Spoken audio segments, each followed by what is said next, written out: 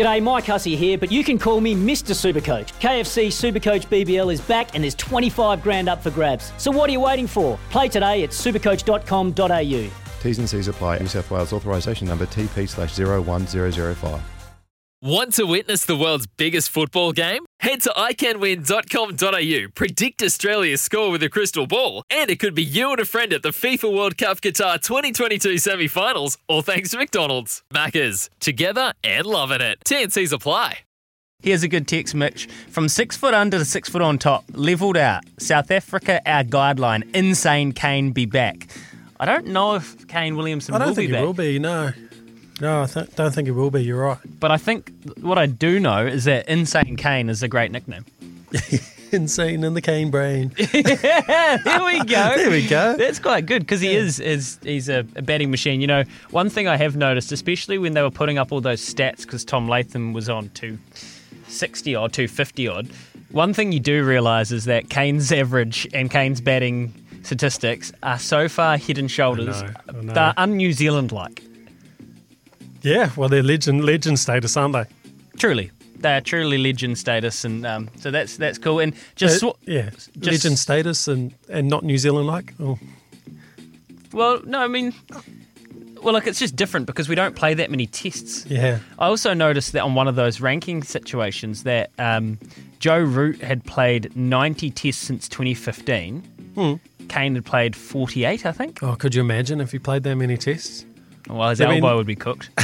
Yeah, true. Just be a white ball specialist. Yeah, because he's got to go to the IPL. Yeah. No one blames him for it. But fair enough. Yeah, when you're on that. Now, speaking of IPL cash, and you said Baz knows about IPL cash. You know Two and a half. You know who else knows about IPL cash? Who's that, mate? Kane. On that Kane and KJ. Because Baz explained to us how the retainers work in the different brackets. He's the top bracket of the retainer. 2.4 million or something like that. Proper cash. Yeah. So good on him. And just swap your number 3 out for Munro while he's over there. Bring back the bomber, Harrison. Harrison, mate, you need to go and sit down and have a coffee with Gary Stead. Okay, that's the only way we're going to get that across the line. I 100% agree with you, but you need to go have a word to Gary Stead because otherwise that's not going to happen. So, do you think? So Gavin Larson, the selector of the Black Caps, and he travels around. He watches probably more domestic cricket than anyone you'd have to assume. So he knows where he will be the guy who will be more influential than. Well, he'll be right there. No, he'll be right there when it comes to selecting the side. And it's important to note that as the selector, he will be watching Colin Munro as well. I don't know. Does he have Sky? Hard to know. I don't think they'll be paying any attention to him, to be honest. I see this one-off T20 game in Australia as a really, really good opportunity to reintroduce Colin Munro into the T20 setup before Australia. We've just seen 2 great seasons. BBL Team of the Year last year. He's been in the Team of the Year in the PSL for the last 2 years. He's been in the Team of the Year for the CPL three years running before this year. Like, he is one of the world's best T20 players in all comps.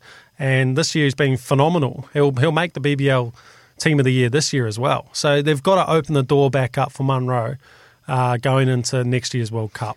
So this is the only opportunity because they can say, our test players are back in New Zealand. Like, we wanted a little bit of experience, someone who's got some experience in these conditions.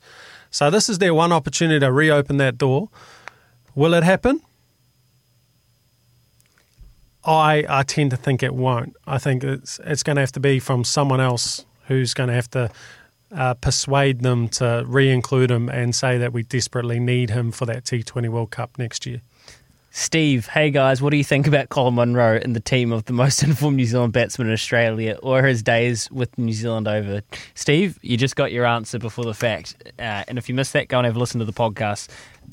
Colin Munro, this might be more of a question for Baz. We've got to go because we've got Ben Kennings coming up, so we have to shoot soon. But this might be more of a question for Baz, but you'll have a line. How close is he to being able to play in the IPL?